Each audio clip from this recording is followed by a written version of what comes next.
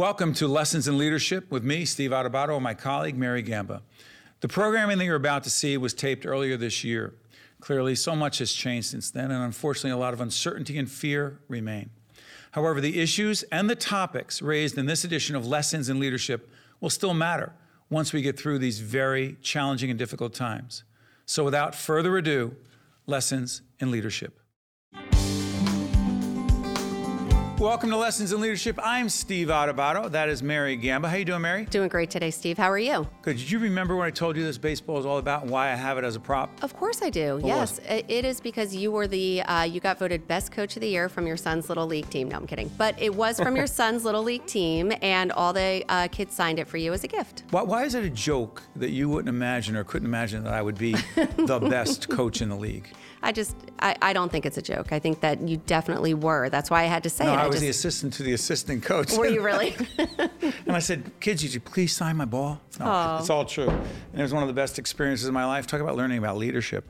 This is Lessons in Leadership. Mary, tell folks wherever they can find us, which is expanding every day. By the minute, every time we do this. So first of all, they can find us on Apple Podcast and Google Play. They can subscribe there to get all of our podcasts. They can follow us on Facebook, Steve Adubato, PhD. That's Adubato, as well as on Twitter. And also on AM 970, FiOS On Demand.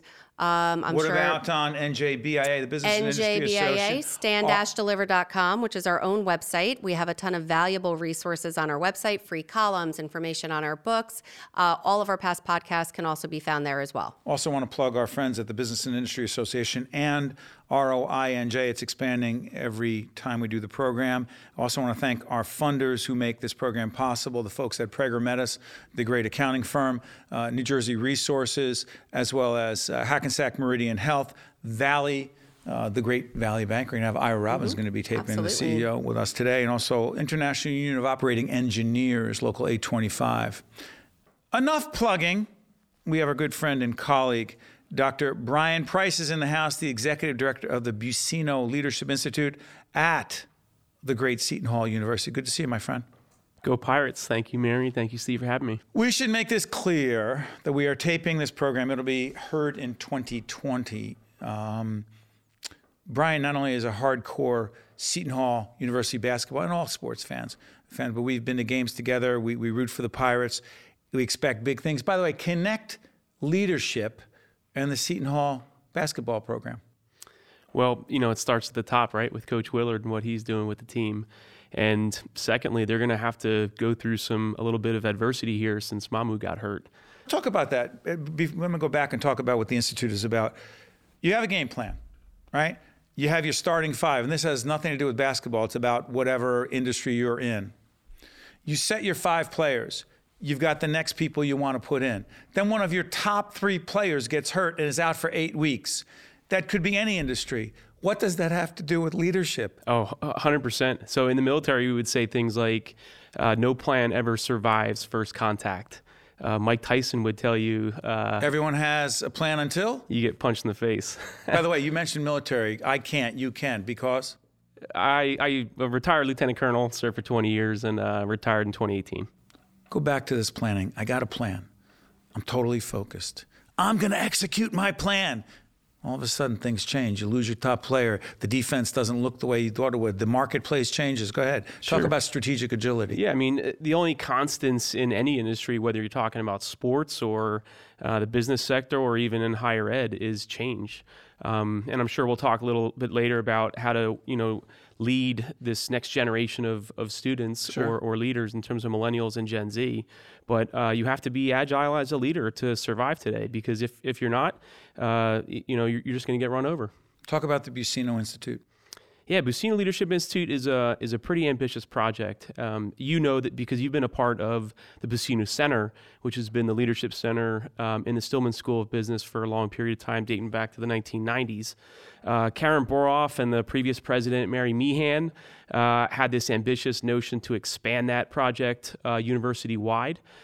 So that we can provide leadership development across the university in an interdisciplinary way. And so President Nair, our new president, has come on board. Right? Yep, absolutely, and has supported the project. And we're in our second year, so no sophomore slump for us. It's good stuff. By the way, let's plug this.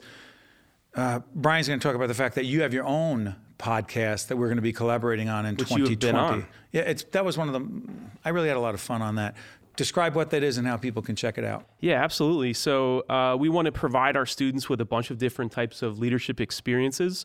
Leadership is a contact sport. You just don't learn from reading it in a book, although there's some fantastic books out there. So we want our students to actually do leadership. And one of the ways that we tried to do that was to establish a weekly podcast focused squarely on providing insights to undergraduate leaders, because while there's no shortage of fantastic podcasts like this one, there are very few that I think are targeted specifically for that college-age student. And so it was an ambitious project. It's completely student-run, student engineer, student folks that do background research, that produce, edit, distribute, all those sorts of things. And so it's the Seton Hall Undergraduate Leaders Podcast. You can follow us on all the same types of platforms that you mentioned earlier in terms of Apple and Spotify. Podcast, Google Play, and Spotify. Yep. Speaking about it, this is a great production operation, but I've also been over to WSOU at Seton Hall, which is a nationally recognized college radio station, and is where you do the podcast. It is. Another great plug for Seton Hall, and talk about a great leadership laboratory. WSOU, which is, I think, in its 65th year, 70th year, is completely student run. It's 24/7. Won the Marconi Award a couple years ago for best college broadcast in the nation. Hold on a second. The Marconi Award. Who's it named after?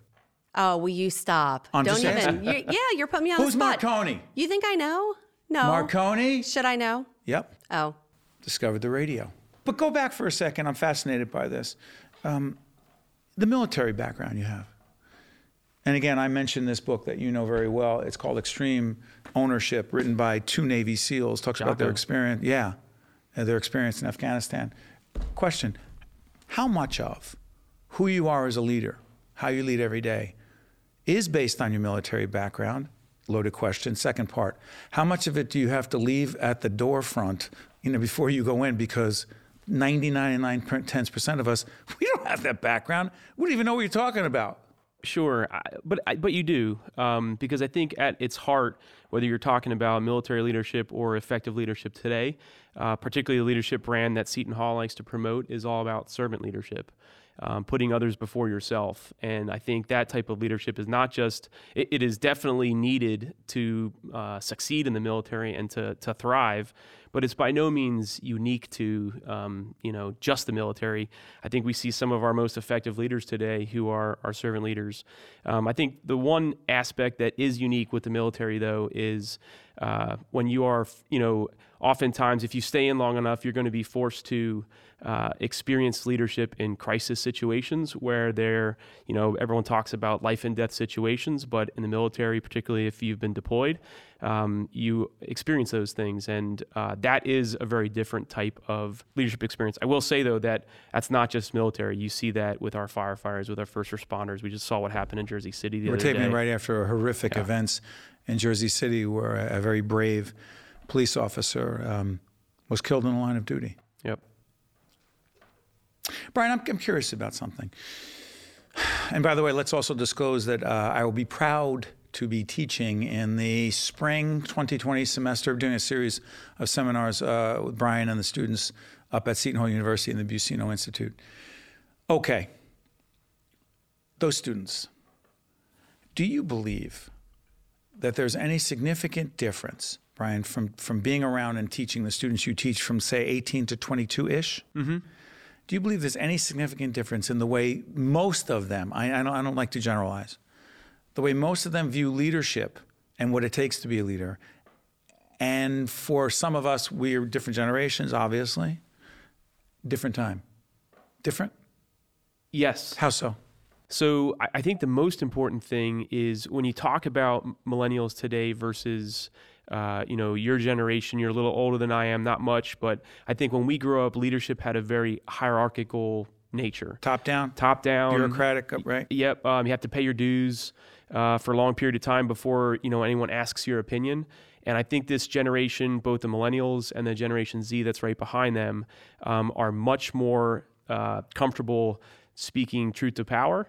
and don't want to pay their dues. And I think there's pros and cons to both of that. What are the pros? What are the cons? Yeah, I think the pros of that is, how long have, just look at the private sector, for generations where you really didn't get a seat at the table until you were in a company for 20 or 30 years. And so how many great ideas did not get, bubble up to the surface until you had to pay your dues for 20 or 30 years. And so, I think you see a lot of stagnant organizations. I'm looking at your table with the Good to Great book on it. Yeah, Jim right Collins, obviously studied those types of organizations.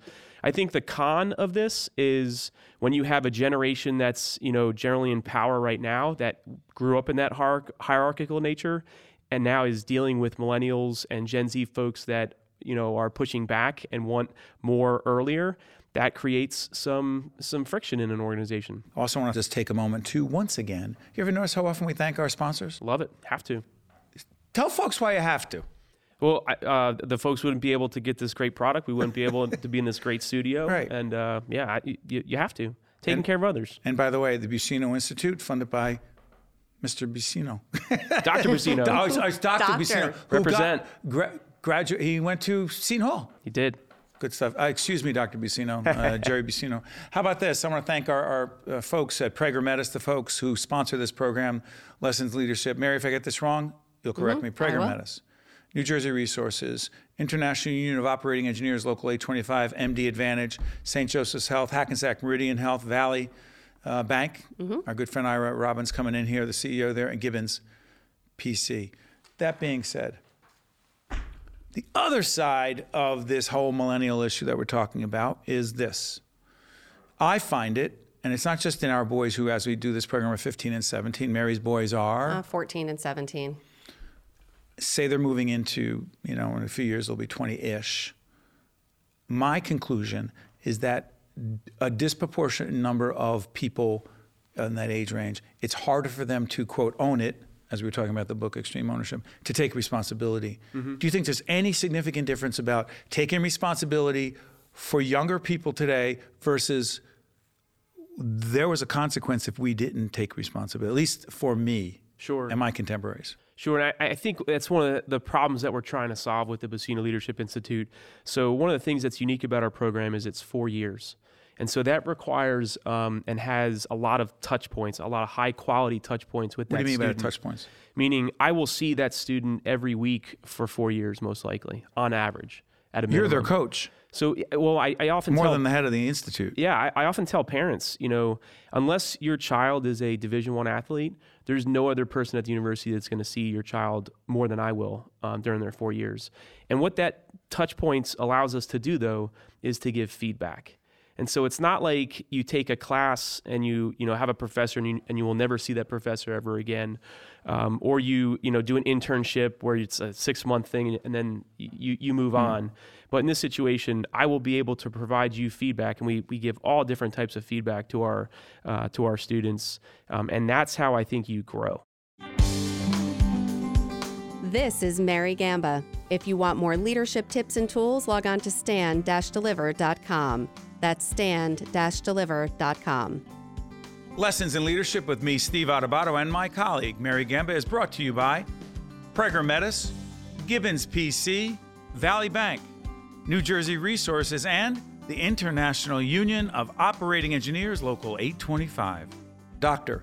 Brian Price, Executive Director of the Buccino Leadership Institute at Seton Hall University. Go Pirates.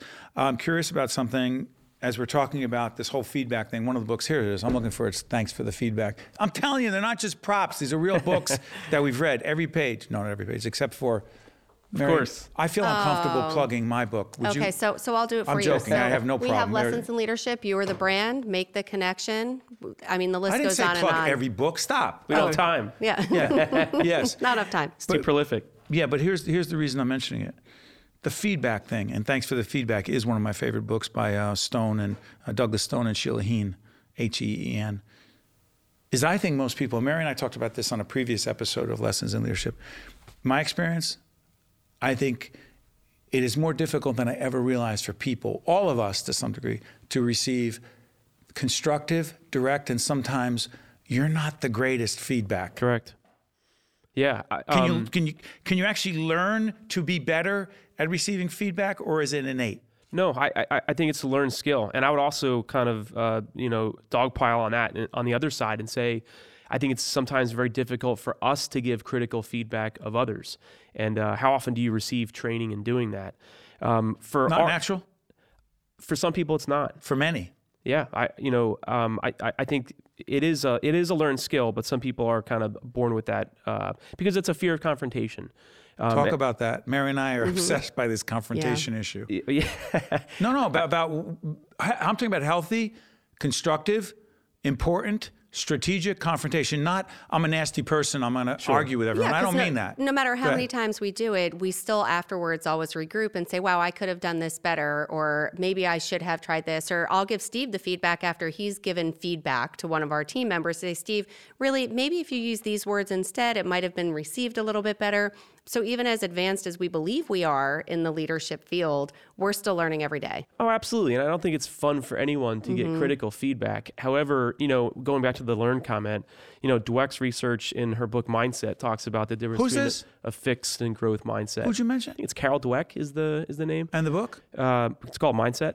We will include it. Go ahead. Fantastic book that talks about how we all have areas in our life where we either have a growth mindset or a fixed mindset. If you've ever said something like I've said in the past, I stink at learning new languages, that's a fixed mindset. If you had to flip it around to a growth mindset, it would say, I have in the past struggled with learning languages, but I'm capable of getting better. And that little tweak is important. The second thing I would say is, just going back to your comment, Steve, earlier, is when you take a look at, just in sports, because this is an interesting context, you take a look at the best programs and the best coaches, and they all provide critical feedback to their players, but their players, in the best teams are able to receive that feedback and improve. If you've never really received that kind of feedback, if you are used to you're the greatest, you're terrific. And I'm not going to get into this whole everyone gets a medal thing, a trophy thing. I think there's something to it, but I'm not going to get into that right now. But if you grew up in a household or an environment, Mary and I talked about how much of our style as leaders is a product of what we grew up around. I grew up around hearing constant, often very unhealthy criticism and feedback, like you stink, you suck, whatever. And that was from my dad, and with a lot of foul language in there. To me, that feedback, and I have to temper the feedback I give, which doesn't sound like that, I hope. The point is this: it's natural for me because it doesn't. Now, receiving it is more challenging, but giving it is more natural for me because I grew up around it. What about you? So not that case. I mean, both of my parents were they really nice? Yeah. Wow. What was that like? I'm unconditional. You seem to be surprised. I'm so jealous. I told Steve the same thing about me. My parents were very nice, very kind, very loving. It was unconditional love. But I also think that you can give critical feedback and still be with love. A few seconds left. Explain that.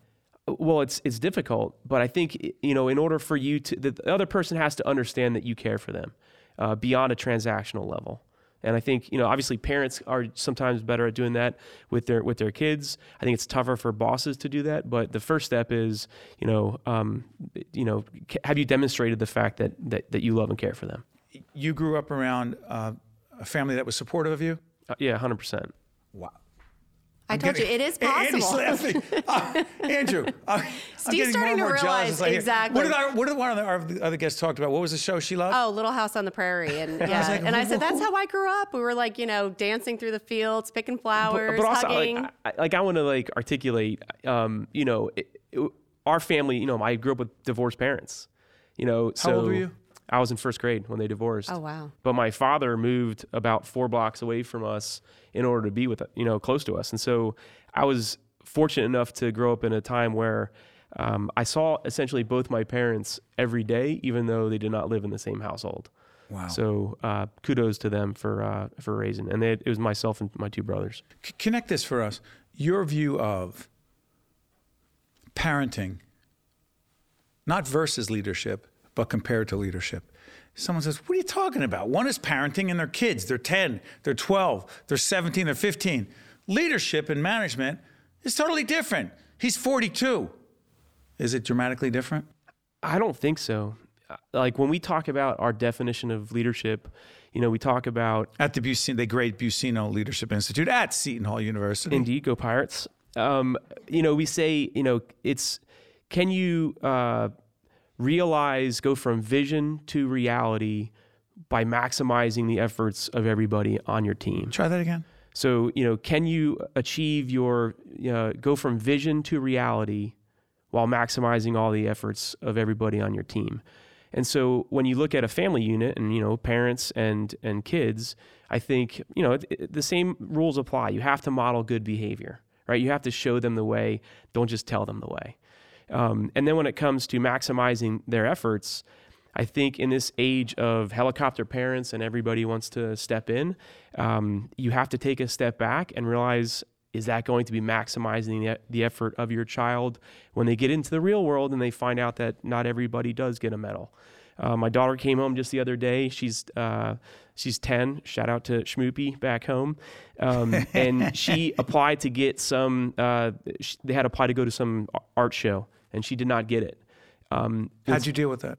Well, what's interesting was I learned on a podcast on the way home, Adam Grant, who you may have heard about. He does some organizational psychology, fantastic podcast. So he said, what's the conversation that you always have with your kids, either after a sporting event or when they come home from school? We're just talking about this, literally just talking about this. How many goals did you score? How'd you do in your test today? And so he said, flip the script and ask, who did you help today?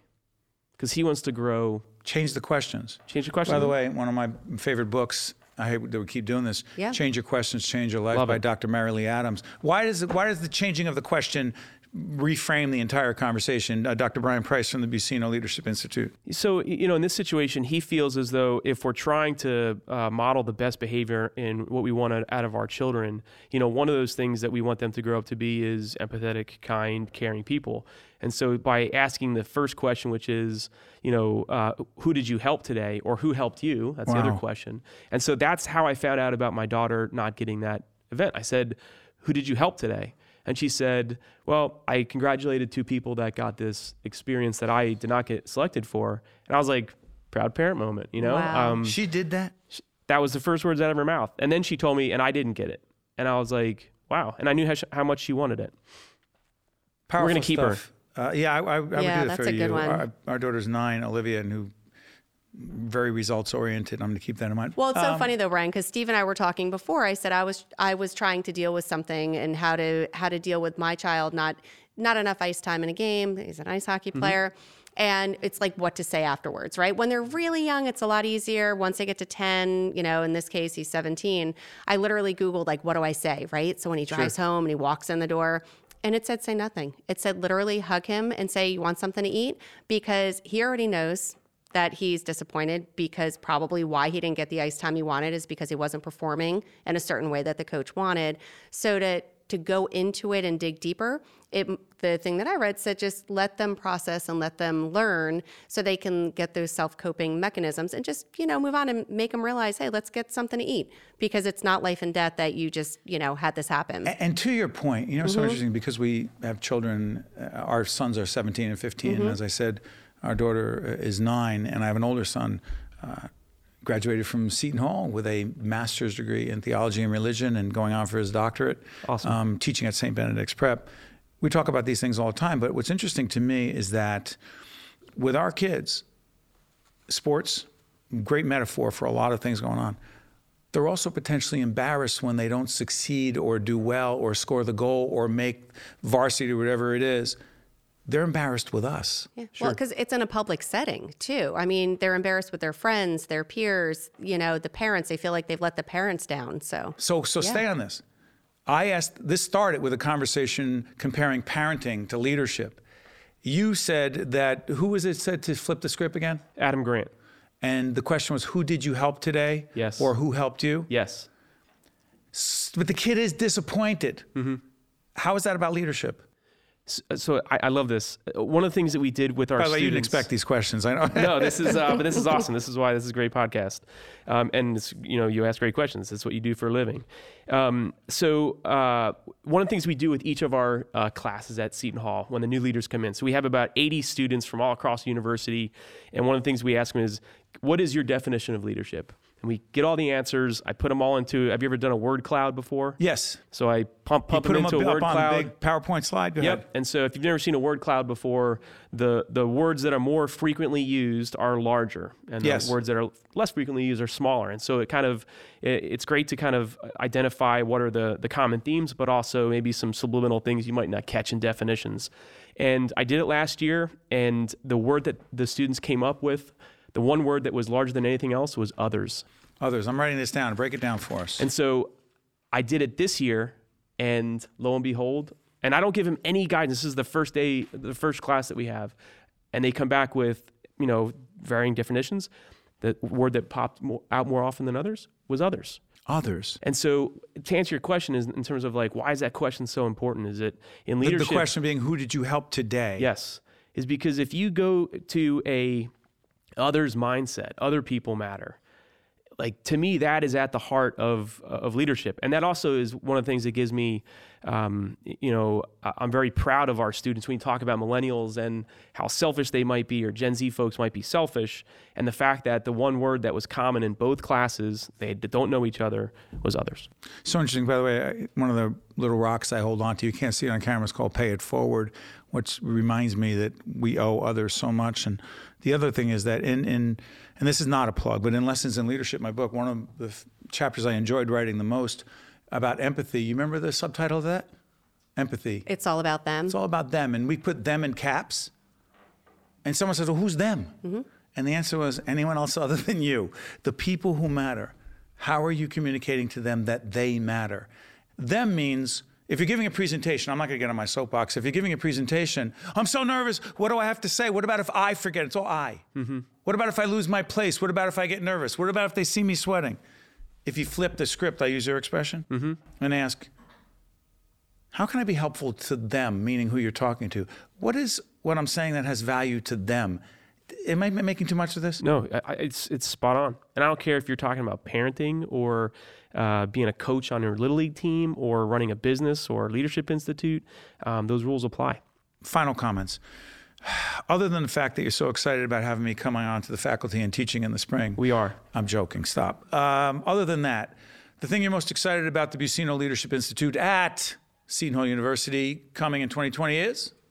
We are doing some fantastic new things with our students in interdisciplinary team projects. Interdisciplinary, don't get academic on me. What does it mean? You put a bunch of kids with different majors on a team on a semester-long project, and then you give them feedback throughout. So these students are identifying their semester-long projects, so they are pitching the idea almost like a Shark Tank experience. They are then we're going to do like a fantasy football draft where they hire their own teams, with the only prerequisite being that they choose interdisciplinary. Like instead of, if you play fantasy football, instead of like a quarterback and 2 wide receivers, you got to pick a nurse and 2 business kids, 2 diplomatic kids, 2 education kids. And so we are going, and we also film some of those board sessions. So outside I'm super their excited. world. Love it. This has been Dr. Brian Price, who's the Executive Director of the Buccino Leadership Institute at Seton Hall University. I want to thank you for joining us, my good friend.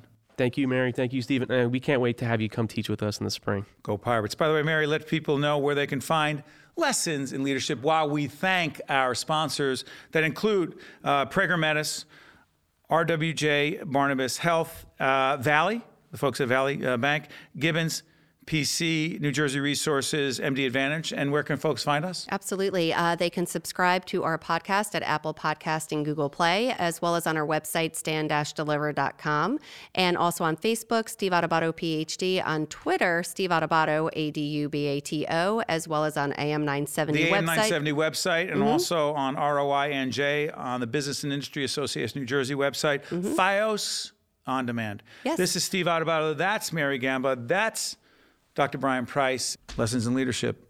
Check you out next time.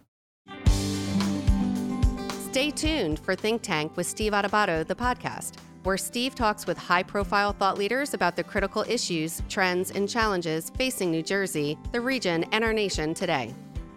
Lessons in Leadership with me, Steve Adubato, and my colleague, Mary Gamba, is brought to you by Prager Metis, Gibbons PC, Valley Bank, New Jersey Resources, and the International Union of Operating Engineers, Local 825.